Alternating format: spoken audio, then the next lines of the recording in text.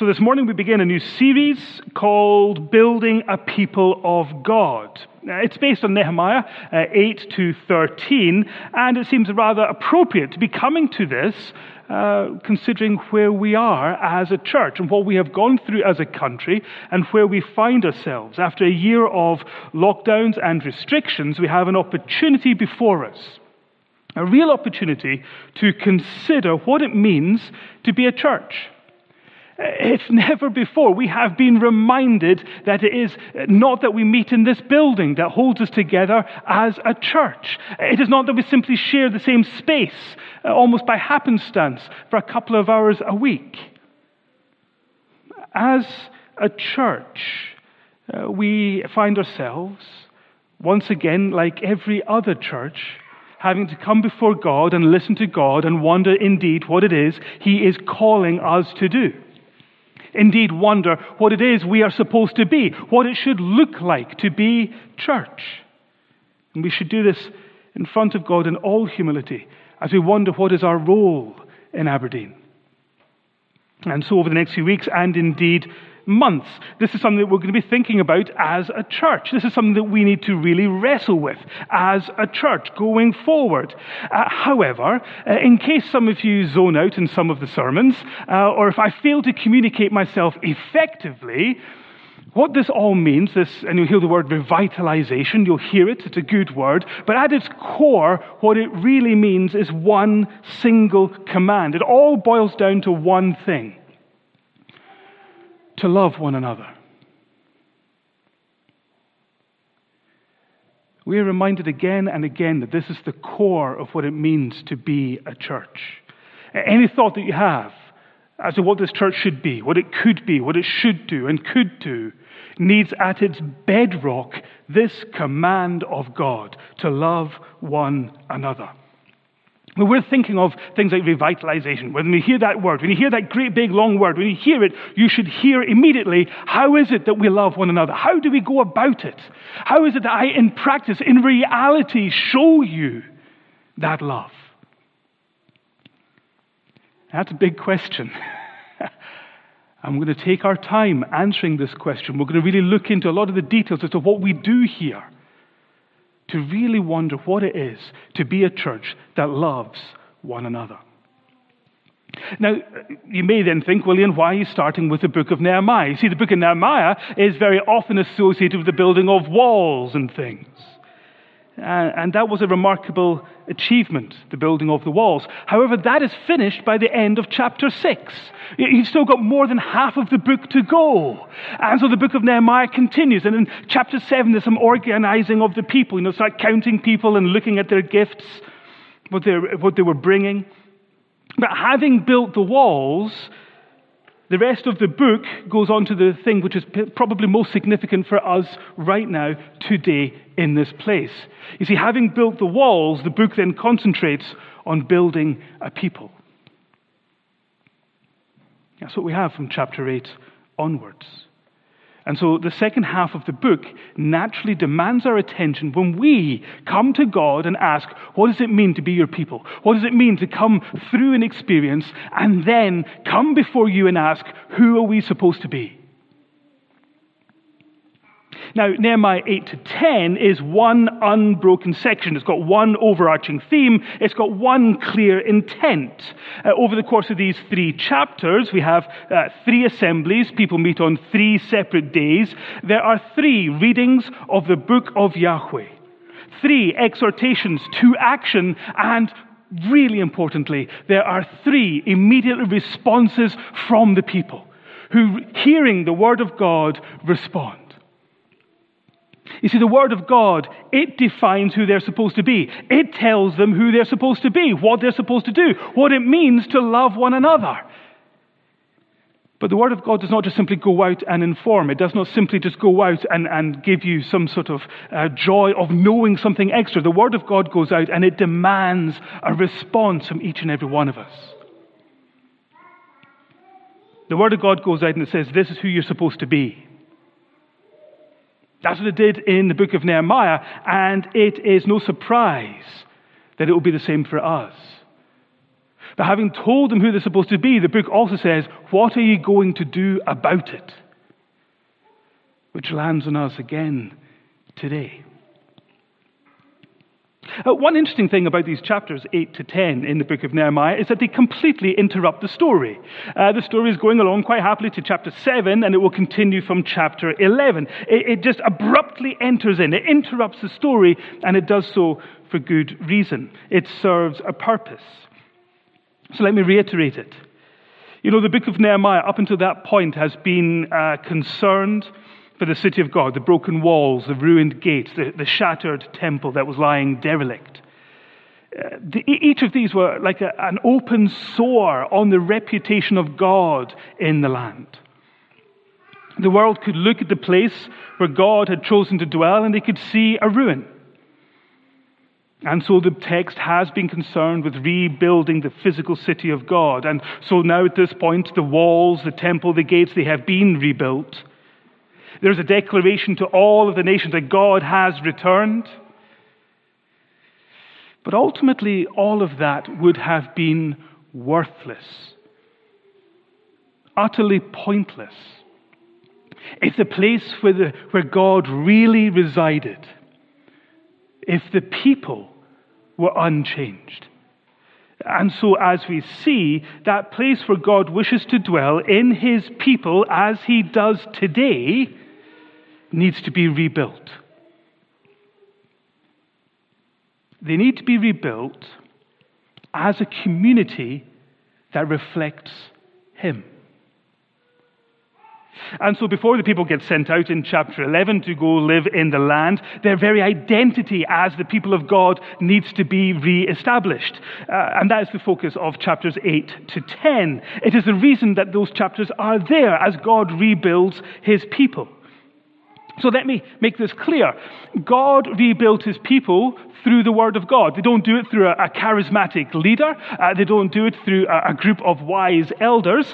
Instead, God rebuilds the people through the word of God.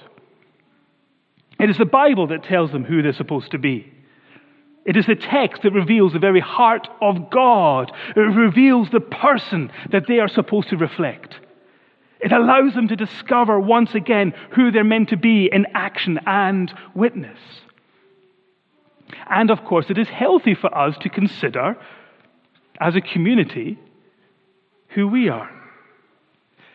You know, it's wonderful. When we start to think who we are, it opens up our minds, it opens up our hearts, it opens up this church to the possibilities of who we could be in the power of God. It is a good thing to consider who we are and what we could be if we listened to him, if we followed him, if we reflected him.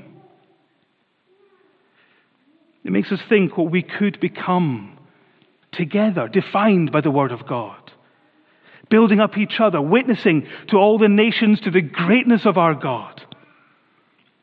And that's the purpose of Nehemiah 8 to 10. That's its purpose. So do not be surprised if that very purpose lands with us here right now today. So the first assembly in verses 1 to 3, technically it's 1 to 12. Let me just read out again the first 3 verses. As we see these people coming, hungry for the word of God, willing to hear and be changed by it. This is what it says. And all the people gathered as one man into the square before the water gate, and they told Ezra the scribe to bring the book of the Torah of Moses that Yahweh had commanded Israel. So Israel the priest brought the Torah before the assembly, before men and women and all those who could understand what they heard on the first day of the 7th month. And he read it, facing the square before the water gate, from early morning until midday, in the presence of all the men and the women and those who could understand. And the ears of all the people were attentive to the book of the Torah. So how interesting it is that the people themselves want access to the Word of God. This is not a scenario where you've got a leader standing there kind of haranguing the people, trying to slip in a bit of the Bible. He's not producing a bland homily that has a secret bit hidden in there, like you would mash up some vegetables and hide it, into a tasty meal for a recalcitrant toddler. That's not what's going on here. The people are desperate to hear the Word of God. They're hungry to find God, and they are changed by God as a result. Verse 2 tells us that the people assemble, the men, the women, all of those who are old enough to understand. Importantly here, the gathering does not prevent any from joining. There is no consideration of the value of the hearers. There's no debarring of people.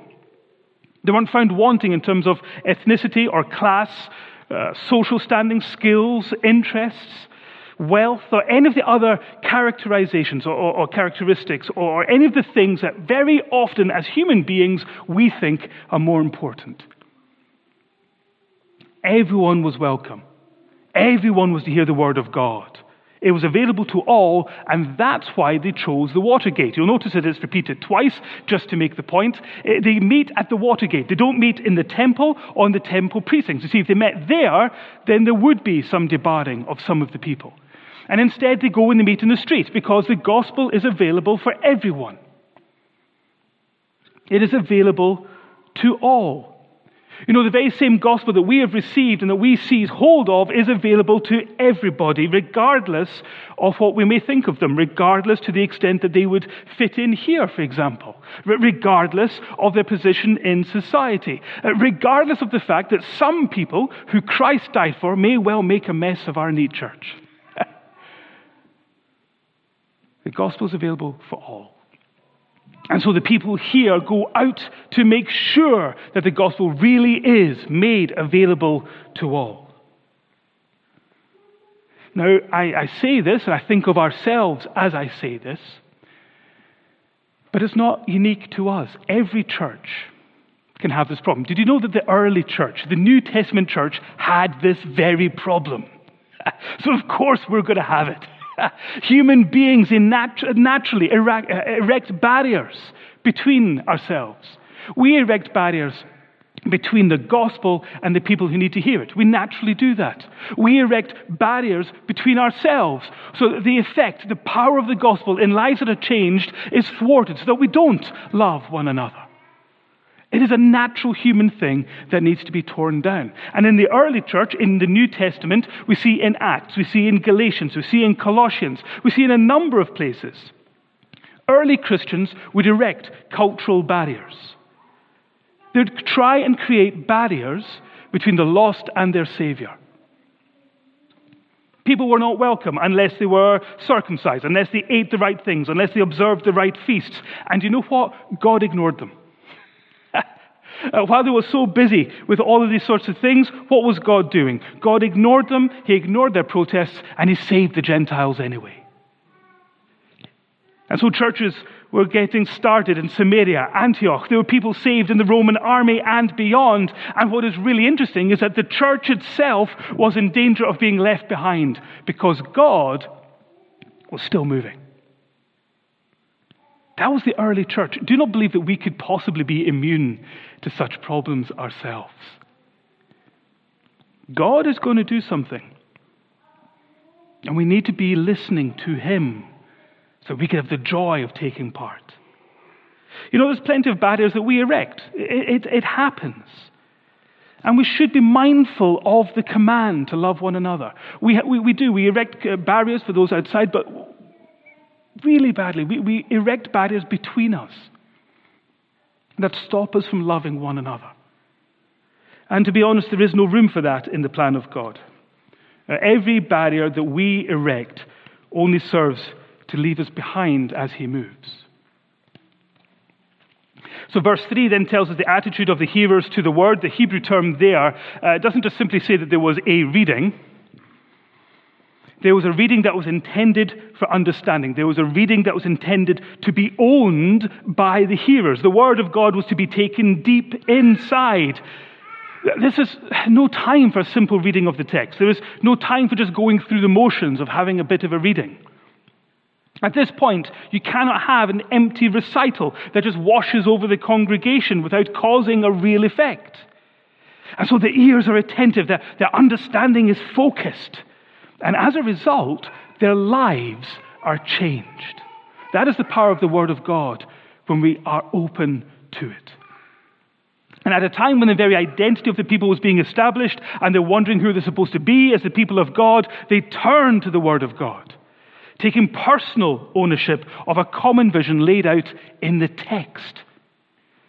That is the only hope for the community, not a great leader or a group of gifted individuals, but for everybody to receive the Word of God and act upon it. Now, we do not have the luxury of an empty word today. This church is no more fixed, no more permanent, and no less beholden to the leading of God than it was for those exiles and every church since. We don't have the opportunity to absolve responsibility, outsource all these things to a leader or a group of gifted individuals. One of the reasons I really love Ezra and the type of leader Ezra is, and I know that's a whole other sermon that I'll do someday, but I love the leadership style of Ezra because Ezra has a lot of responsibility. Ezra has a lot of power, and he just gives it all away. Ezra's not interested in keeping it all to himself. He tries to equip everybody else. He teaches everybody else so that they can act on the Word of God.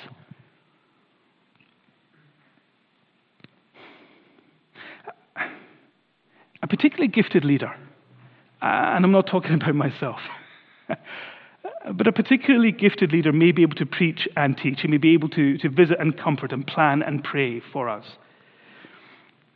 But when I look around this room and I'm mindful of all the people at home, there is no way that one individual could reach everybody. He cannot comfort all who mourn. He cannot encourage all who are weary. He cannot correct all who go astray. He might, through the grace of God, profoundly change a life in a week, given sufficient opportunities, given sufficient grace. He might reach a few who need to hear of Christ as their personal Redeemer. He might be able to come alongside some who need Christ as a comforter, or instruct those in need of Christ the teacher. But it is not enough. That is never enough. All of us need to respond. Each of us need to see that we are to be the reflection of God on earth. When I was a wee boy, I remember in primary school, a young primary school, I remember being in a class and we were all told to draw somebody that loves us. It was part of a project, people who look after us, etc. And most of us drew our mum, some of us drew our dad. I think one or two may have drawn a grandparent just to be different. And then there was one wee girl in the corner who did differently. I remember the teacher going round the back and she was asking, to the wee girl, who are you drawing? And she just answered, I'm drawing God. And Carrie's drawing. And of course the teacher looked quite confused. And she said to the wee girl, but no one knows what God looks like. And she, of course, being a wee girl, she just turned around and said, aye, they will as soon as I'm finished. Loved that. Most of the people in Aberdeen will never hear the gospel. But they'll see you. They'll see the lives that you live. That's the only gospel most people in Aberdeen today are going to hear. That's the only God they're going to see. And so we are called to have a life that is transformed by God. Not by our own strength, not by trying hard enough, but transformed by God.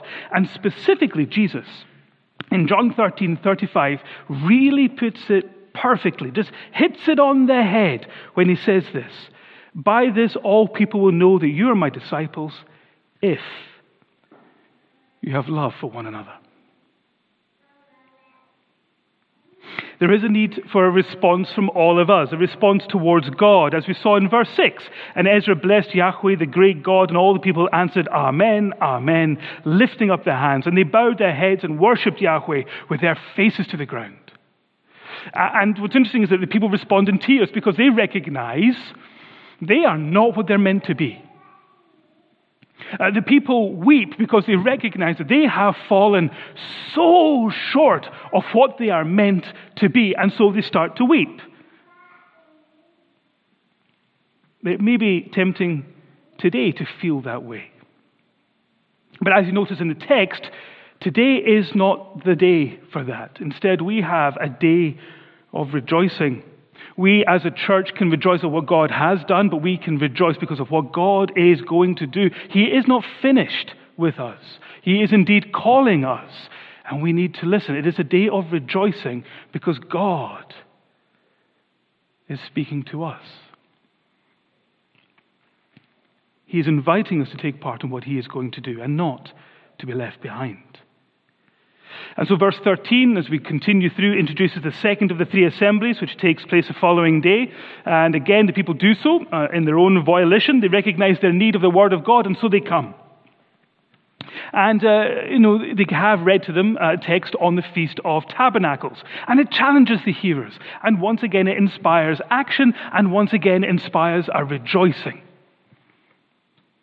There's an interesting note in Nehemiah 8, verse 17, which I just want to highlight before I go into my conclusion. Now, often this verse it can seem as if they had never done this festival since the time of Joshua. That's not quite what's meant. We know that they had this festival. We see it, Solomon does it in 2 Chronicles 7, verse 8, and the verses following, chapter 8, verse 13, Hosea in chapter 12, verse 9, even in Ezra, which chronologically happens just before this, in chapter 3, 1 to 4, the feast is carried out. What's going on here is that because of their experiences as exiles, when they come back, they are able to do this feast, able to have this festival in a way which has such resonance with those early Exodus people that it was unlike any other time that they had celebrated it. And I think that's really interesting. When we hear words like revitalization, it is important to recognize that sometimes there are things that we have been doing that can be changed, that can be revived, that can be renewed, because the people are renewed. Because the people come and dedicate themselves once again to God. It is the people that make the difference. Now, when it came to writing a conclusion on that, it was quite difficult. I have to think, I have to consider, I have to wonder. I've been praying and praying and praying. What of us? What about us? Are we going to hear the word of God? But are we just going to go unchanged from that experience? Or will we dedicate ourselves once again to being in the service of God? Do we once again look at the Word of God and say, this is who we're supposed to be, and plead that He would change us? Are we willing to respond? Though we're thinking of revitalization, churches are always at a crossroads. Every day we're at a crossroads, always needing to see how we can be the people of God a bit more, a bit better. And it's actually a blessing that this has been brought to the fore. It's a blessing for us to really, not just go through the motions, not just simply do what we always do, but to really look to God and say, what is it we're supposed to be? What we do here makes a difference. I'm not delivering some nice words or some encouraging words necessarily, if they're just there for a few moments. I am really hoping that what you hear this morning awakes something within you, that it compels you to action. It propels you into the world, change and affecting change. It impels you towards our brothers and sisters here to comfort those who mourn, to come alongside those who are weary, to share in the joy of those who are blessed and rejoice with those who are delivered. There's a very clear sense that God is calling to Hebron. We are to respond to Him, and we need to respond. We need to think of ways of living up to that great command of loving one another. Now the danger, and this is why the conclusion was hard, the danger is we listen to the sermon. Some of you may even think it was good. Some of you may not. And at the end we go home and that's it. It's done and we forget it. And this challenged me, this rather tormented me, this idea that this opportunity that we have could be lost. That you could listen to a sermon that you think, that sounds great, but doesn't really include me. When we're called upon to love one another, I need each of you. I need every single one of you. When it comes to fulfilling this, I can't do this on behalf of a church. That's not how this works. Love one another. And so given the torment, I thought, well, actually, perhaps I should do that one thing that is very, very difficult. Perhaps I should be completely open, completely honest. So, for myself, over the last year, I recognize it's been difficult for many of us. Over the last year, I have had COVID. I've had long COVID. I've had 2 rather nasty episodes of anaphylaxis, one of which required hospitalization. I've had a bout of pneumonia and a ruptured Achilles in 1 year. In that year, which was difficult for all of us, as you'll appreciate, it came with homeschooling with 4 kids. My wife's work was really out of control with the amount of hours that she had to do.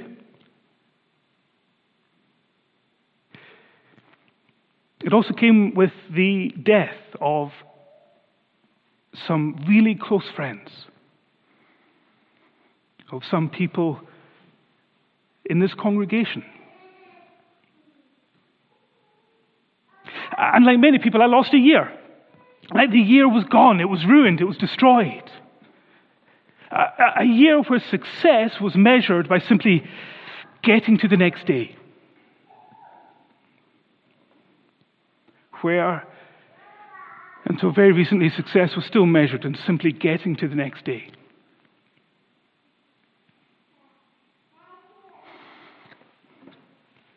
And in that year of 14 months, in that year, 5 people asked how we were. Over a year.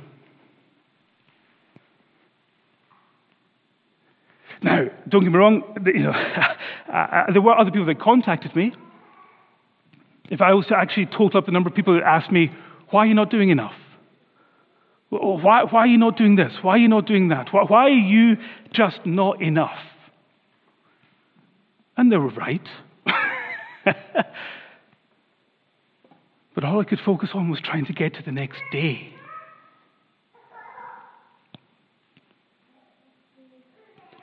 Love one another.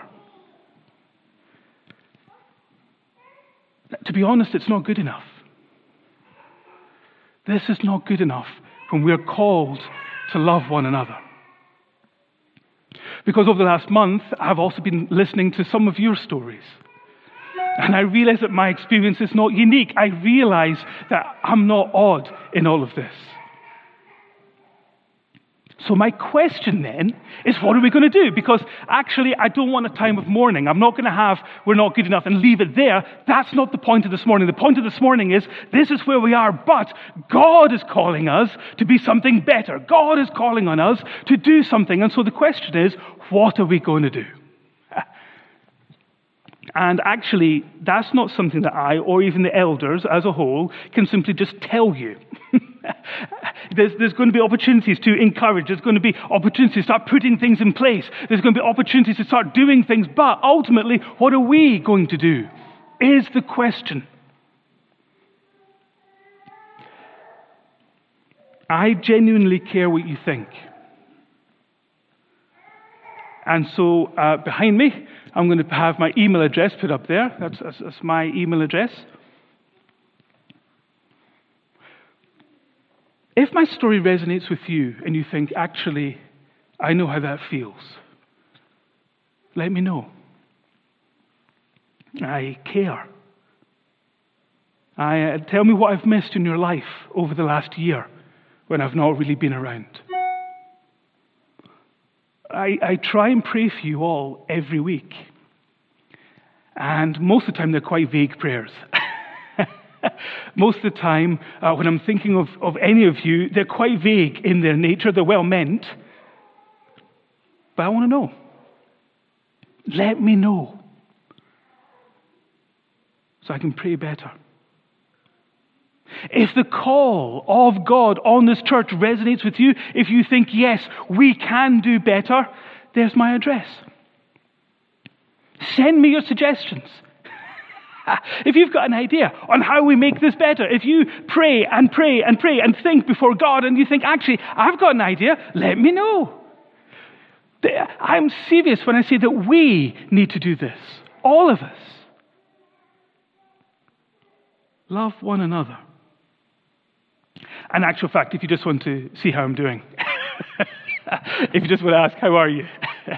Feel free. I don't think we have a culture where we do feel free. I don't believe there is a badness. I don't believe there is a meanness. I believe that we have barriers that we have erected so that good people can't love one another. And I want that to change. Because I believe that God is calling on us, and the barriers that we erect leave us behind. So as I say, this is not a time for mourning. This is not a time for looking at how we failed. This is a time to listen to God and rejoice, because what He has done is given us a chance to be who we are supposed to be, all of us, to respond and cry, Amen. Let us pray. Gracious Heavenly Father, as we come before you, we come with a range of emotions. We come with, I certainly hope, we come with hope, because we look to you and we recognize that you are the God who can do anything. You are the God who can do more than we can imagine. You are the God who transforms. You are the God of gospel power that changes lives. So Lord, change us. Let us be like that picture reflecting you to Aberdeen. Let the people see the power of the gospel in the lives that we live. And despite all of the excuses that we have, despite all of the restrictions and barriers that are there, we pray, O Lord, that you would break through and let us make a difference. And all of it for your glory, in Jesus' wonderful name. Amen.